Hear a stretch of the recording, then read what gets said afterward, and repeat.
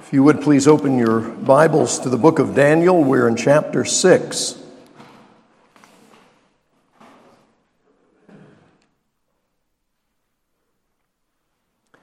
Daniel chapter 6. This is God's word. It pleased Darius to appoint 120 satraps to rule throughout the kingdom, with 3 administrators over them, one of whom was Daniel. The satraps were made accountable to them so that the king might not suffer loss. Now Daniel so distinguished himself among the administrators and the satraps by his exceptional qualities that the king planned to set him over the whole kingdom. At this, the administrators and the satraps tried to find grounds for charges against Daniel in his conduct of government affairs, but they were unable to do so. They could find no corruption in him because he was trustworthy and neither corrupt nor negligent. Finally, these men said, "We will never find any basis for charges against this man Daniel unless it has something to do with the law of his God." So the administrators and the satraps went as a group to the king and said, "O King Darius, live forever.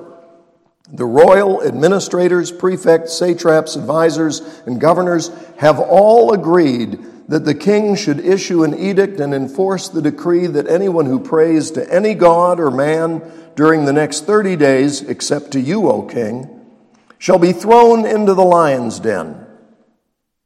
Now, O king, issue the decree and put it in writing so that it cannot be altered in accordance with the laws of the Medes and Persians, which cannot be repealed."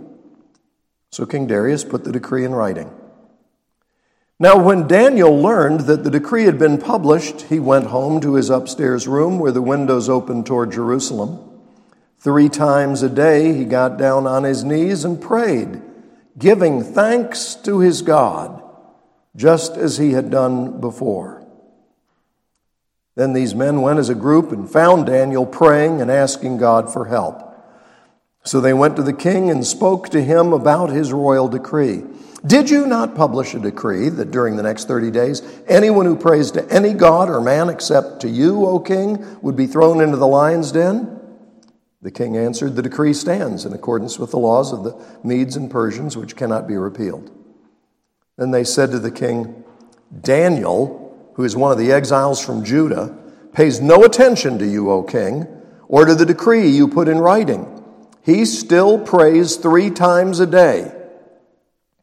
When the king heard this, he was greatly distressed. He was determined to rescue Daniel and made every effort until sundown to save him. Then the men went as a group to the king and said to him, "Remember, O king, that according to the law of the Medes and Persians, no decree or edict that the king issues can be changed." So the king gave the order, and they brought Daniel and threw him into the lion's den. The king said to Daniel, "May your God, whom you serve continually, rescue you." A stone was brought and placed over the mouth of the den, and the king sealed it with his own signet ring and with the rings of his nobles, so that Daniel's situation might not be changed. Then the king returned to his palace and spent the night without eating and without any entertainment being brought to him, and he could not sleep. At the first light of dawn, the king got up and hurried to the lion's den. When he came near the den, he called to Daniel in an anguished voice, "Daniel, servant of the living God, has your God, whom you serve continually, been able to rescue you from the lions?" Daniel answered, "O king, live forever. My God sent his angel, and he shut the mouths of the lions.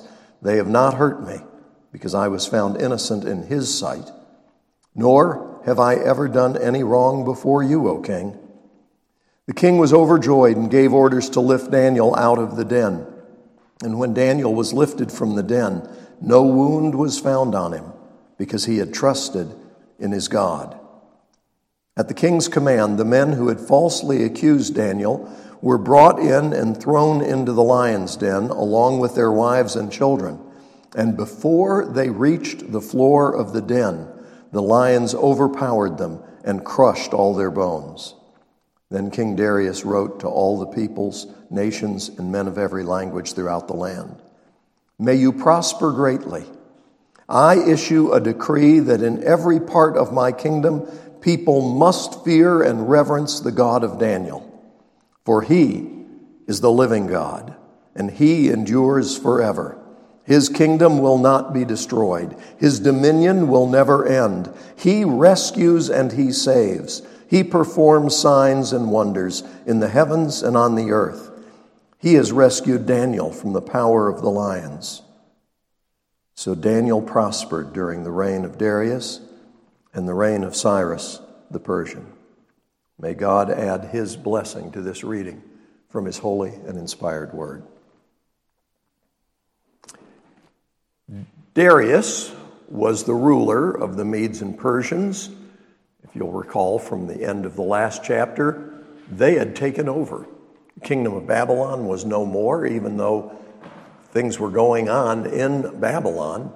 They were now under the rule of the Medes and Persians, and Darius was the king. Darius set up 120 folks in government. It just fills my mind with awe to think of a government that only had 120 people in charge.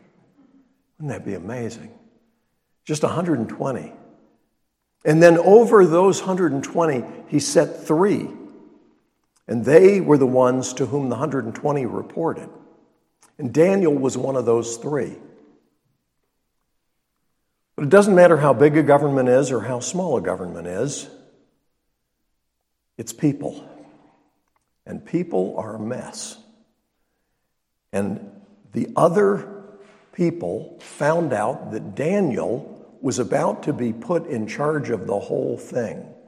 Darius was so pleased with Daniel. He was so much better than the other guys. He was initially just assigned as one of the 3, but he was a standout. And so the king was going to put him in charge of all the others, and the others didn't like that. So they tried to find something that Daniel had done wrong, and they couldn't.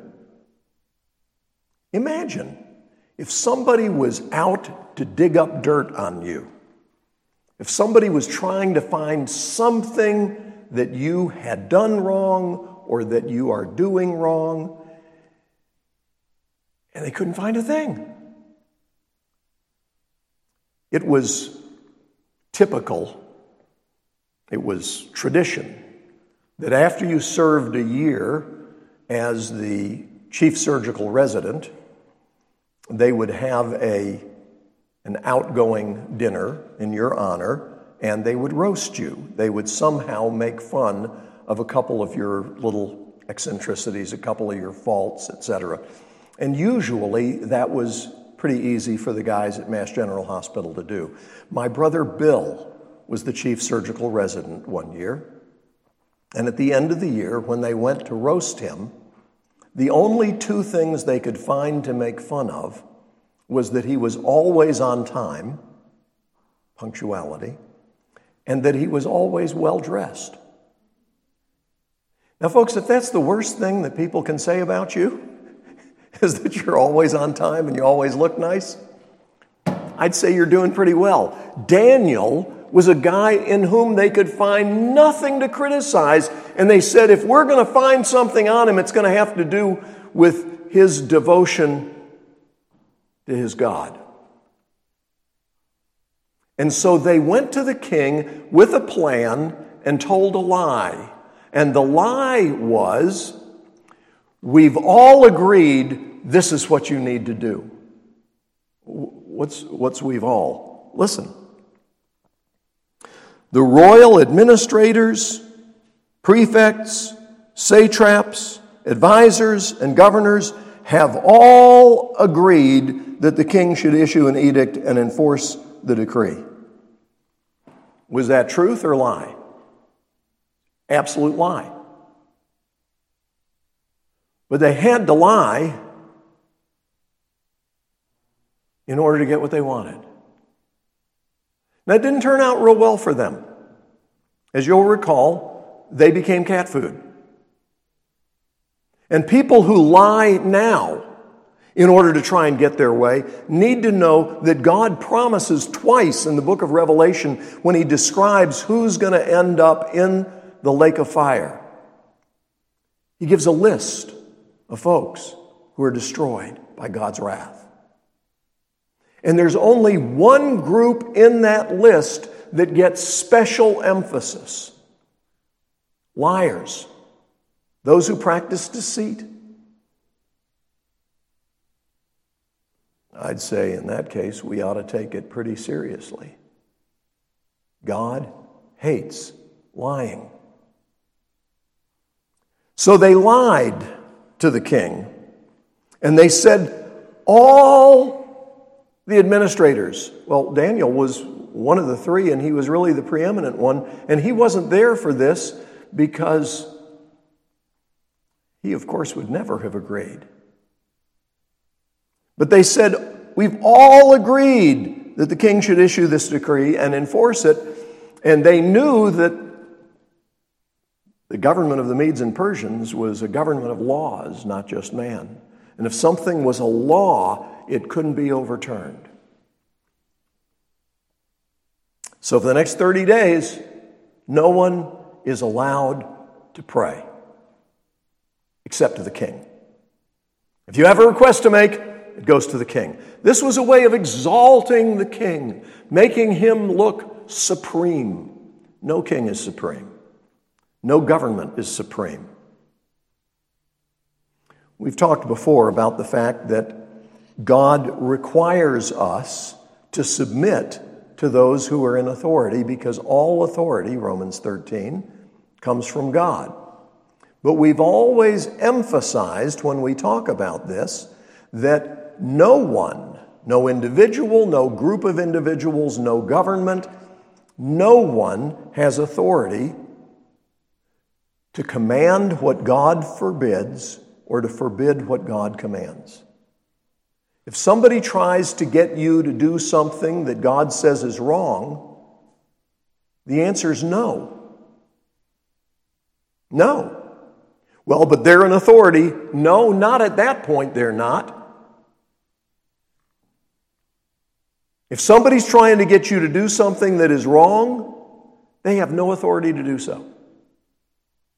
And likewise, if someone is trying to forbid you doing what is right, they have no authority to stop you. None. It doesn't just diminish their authority, it voids it. They don't have any authority to require what God forbids or to forbid what God requires. Got it? Our founding fathers actually operated on that principle, some of whom did it out of faith, others of whom just did it because they didn't like the King of England. But there was an understanding that when he continually violated his word and their rights as supposed citizens of Britain, they didn't have to keep putting up with it. After appeal failed and appeal failed and appeal failed, they believed that they could say, okay, that's it. He doesn't have authority over us at this point. And you and I need to remember that because we live in a world where most people have no regard for authority. But many people, if the authority has muscle, if the authority threatens my safety and security, well, then we need to do what they say. We need to do what they say. All of a sudden, people get very compliant when they believe that they're going to suffer if they don't submit to authority. Daniel is a model for us of how to respond rightly when the authority does wrong. King Darius was duped. He was fooled foolishly into signing this decree.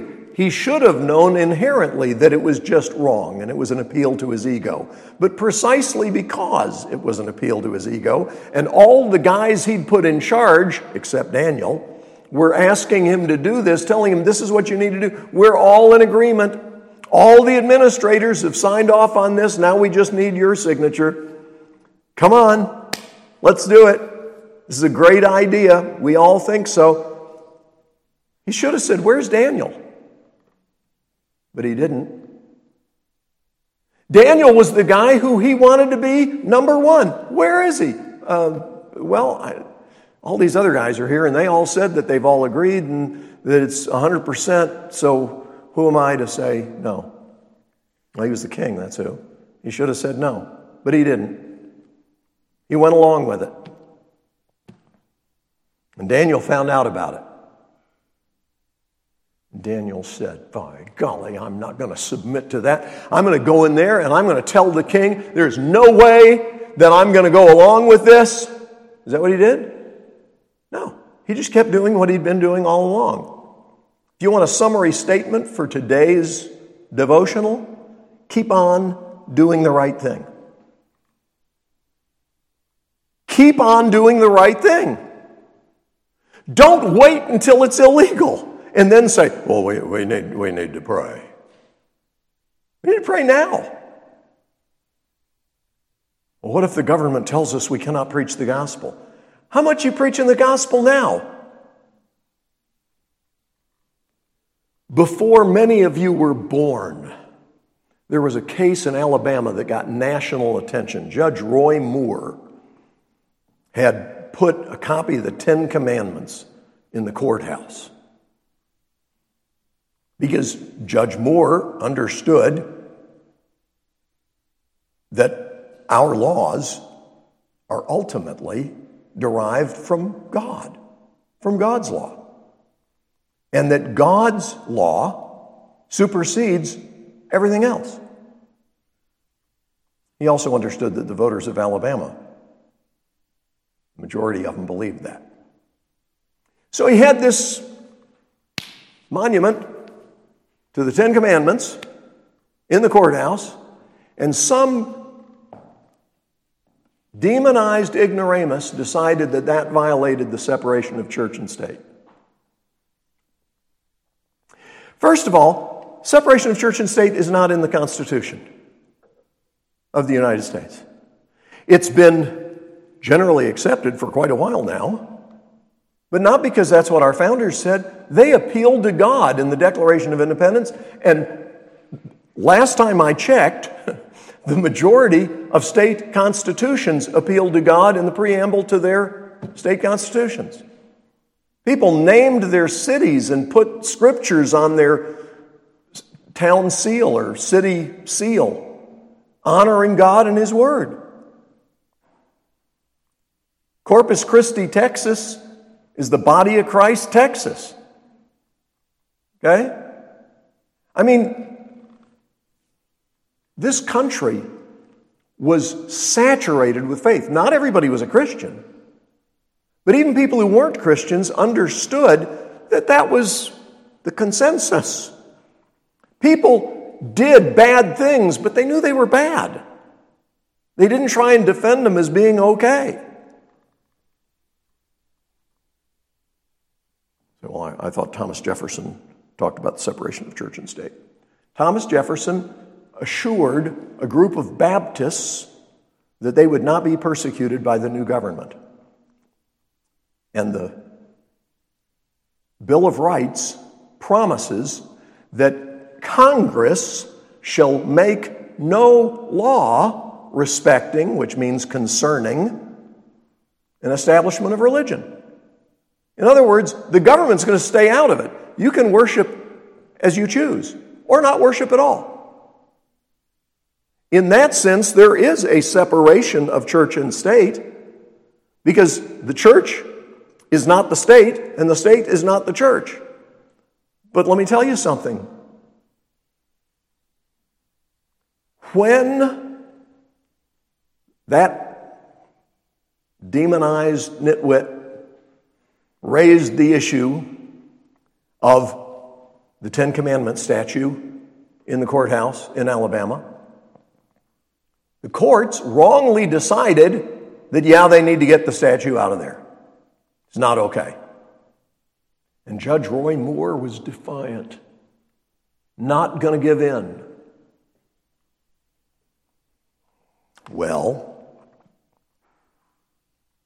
many Christians were very upset, and pastors across many parts of this country were very upset. And a friend of mine who has had a long history of asking important and awkward questions began going around to pastors and saying to them, "What do you think about the Roy Moore situation?" And they said, "Oh, it's deplorable. Not having a copy of the Ten Commandments at the courthouse, that's just deplorable." And then he asked a follow-up question. "Do you have a copy of the Ten Commandments here in your church?"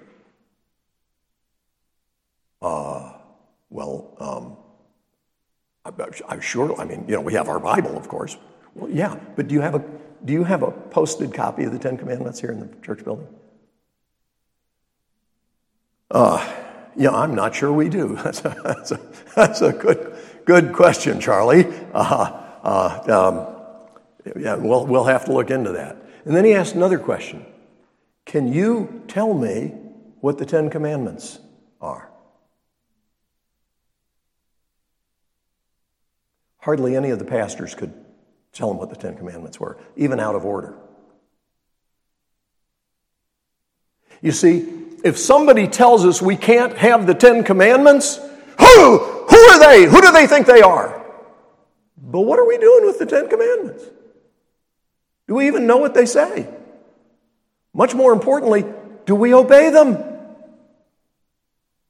For us to expect an increasingly pagan culture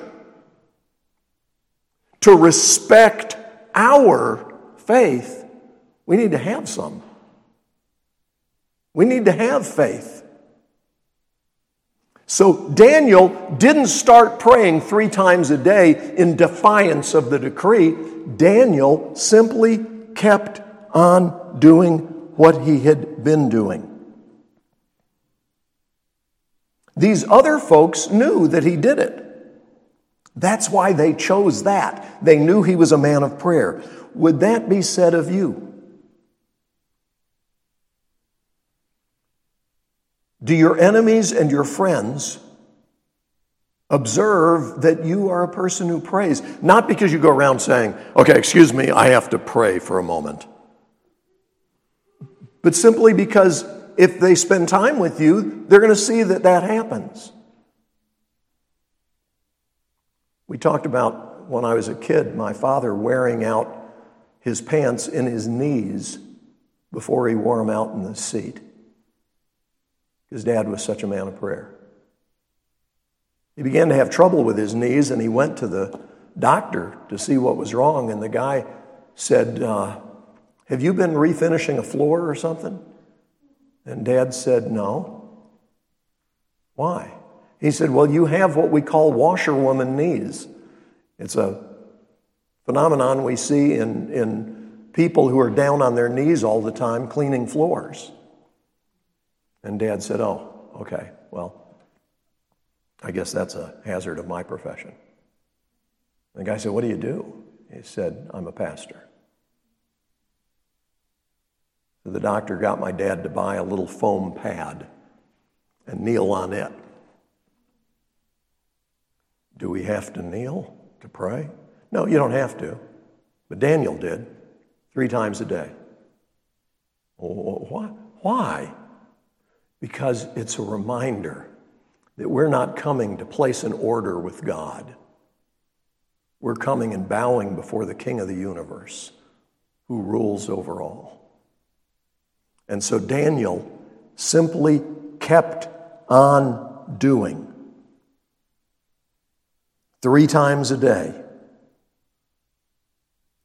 what he'd always been doing. Look at verse 10. 3 times a day, middle of the verse, 3 times a day he got down on his knees and prayed, giving thanks to his God just as he had done before.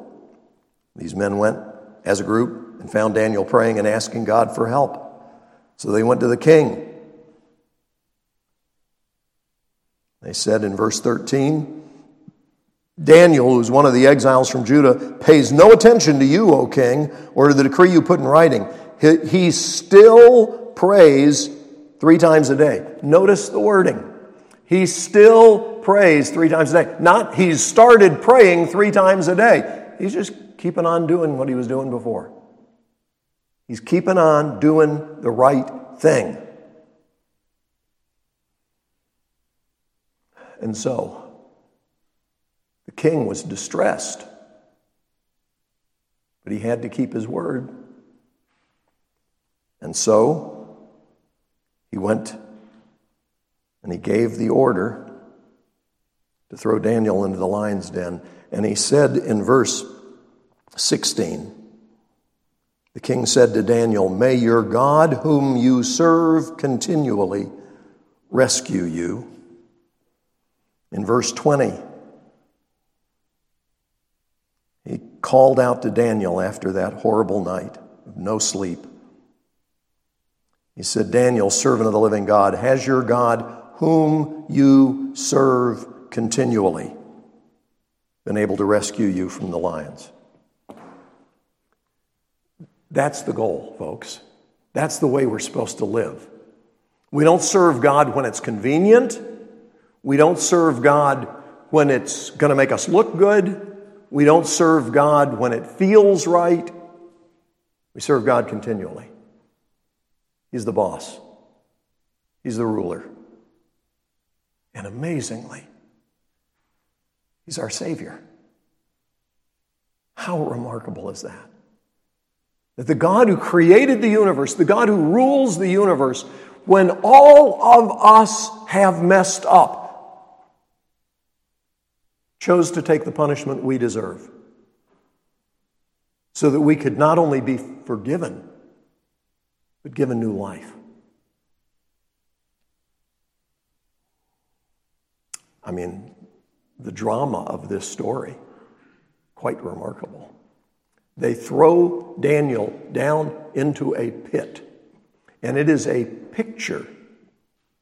It is a picture of Jesus. Why? Why do you say that? Because they put a stone over the opening and they sealed it with the official seal. Does that remind you of anybody where they put a stone in front of the grave and sealed it with the official seal? Of course, Jesus. And Daniel, in a very real sense, was brought back from the dead. Because when you went into that lion's den, you were dead meat, as they say. And yet Daniel came forth, alive and unharmed. When they brought him out, however, there was not a mark on him. When our Lord arose after 3 days in the tomb, he still had marks on him. He's far better than Daniel, far more wonderful. And those scars do not lessen his beauty. They make him all the more magnificent, because those are the reminders of what he did for us. He died for us and then conquered death. Daniel was thrown into the lion's den. He spent the night in the lion's den. And Daniel answered the king, verse 21, "O king, live forever. My God sent his angel, and he shut the mouths of the lions. They have not hurt me, because I was found innocent in his sight, nor have I ever done any wrong before you, O king." Daniel wasn't in trouble because he did something wrong. Daniel was in trouble because he did the right thing. He served King Darius, but he served God first.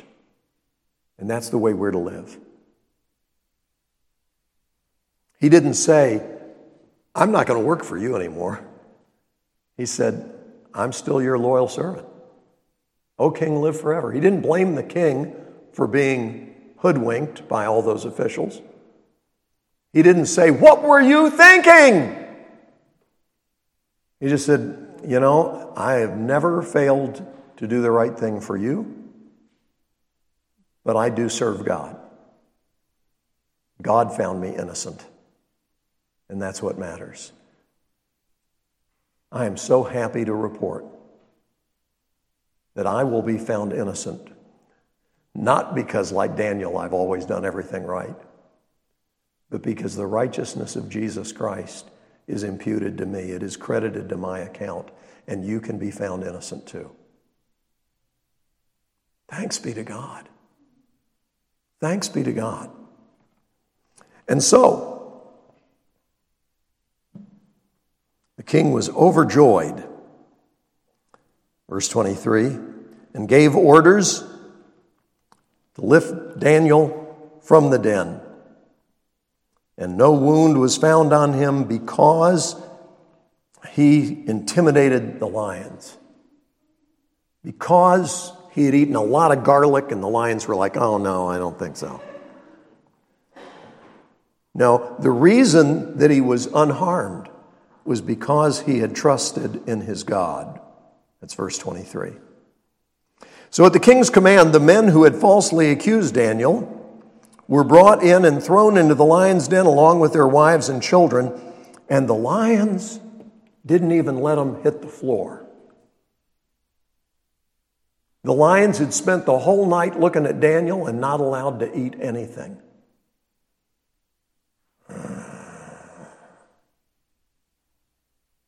It doesn't say they didn't growl. It says they couldn't harm him. A lion is a powerful, powerful animal. Mr. Andrew and I got to go on safari when we were doing ministry in Kenya. And we saw lions, not in the zoo, but in the wild. And it was wild. And let me tell you something. Lions are not an animal you want to tangle with. This wasn't a lion. It was a den of lions. And one angel went in there and communicated to the lions, you leave him alone. And the lions were like, okay, got it, no problem. They recognized a superior force. Did you know that God assigns angels to look after his children? The enemy may have all kinds of junk that he wants to throw at you. But God has an angelic army that is available all the time, not at your command, but at his. My father's prayer when we were going anywhere was, Lord, give your angels charge concerning us. Well, what does that mean? It means tell them what you want them to do concerning us. That's a good prayer. An angel stopped the lions. When these wicked liars were thrown into the lion's den, the angel was like, there you go. You were good all night. Now you're being fed. And the lions ripped those people to shreds, crushing their bones. Pastor, that's kind of a gross, violent image. It's in God's Word. You and I need to understand that those who refuse to do what God says are going to face his wrath. And it's going to be a whole lot worse than the temporary death that comes from a lion. Jesus said Don't be afraid of somebody who can kill your body. I'll tell you who to fear. Fear the one who, having destroyed the body, can cast you into hell. And then he goes on and he tells his followers, now, you don't have to be afraid. You don't have to be afraid. Because Jesus didn't come to condemn the world. He came so that through him the world might be saved. Is everybody going to be saved then? No, definitely not. Jesus makes it abundantly clear. There will be those to whom he will say, depart from me, I never knew you. Jesus talked more about hell than anybody else in the Bible. But God makes it very clear. You do not have to fear going to hell if you are trusting in Jesus and in him alone. But if you're trusting in Jesus and in him alone, what do you want to do? You want to keep on doing the right thing. Serve him continually, not just some of the time. Don't just look to God for forgiveness. Look to him for new life. So King Darius issued a decree telling everybody everywhere, you better reverence Daniel's God. Still didn't know Daniel's God. He just knew Daniel, and he knew Daniel knew Daniel's God. We've made progress now from the Babylonian kingdom, where they thought it was the spirit of the gods living in Daniel, to now recognizing Darius was sharper. He was closer to the truth, and he at least recognized there is this one God whom Daniel serves continually, and that is the secret of his success. So Daniel prospered during the reign of Darius and the reign of Cyrus the Persian. Let's go to the Lord in prayer.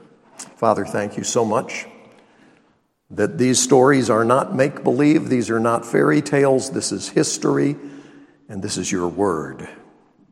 We believe your word because we know that you do not lie. And Father, I thank you for the privilege I've had at various times across the years to see you supernaturally intervene in order to do what could not be explained through human means. I thank you that you are still a miracle-working God, and when you choose to display your glory through some sort of miraculous intervention, it's absolutely awesome. But Lord, we know that you've told us in your word that we should expect persecution in this world, rejection, that people would mock us and despise us. And so grant that we would not feel somehow shocked or disappointed or betrayed when what you promised us happens. Grant that we would keep on doing the right thing. We will give you all the praise in Jesus' name. Amen.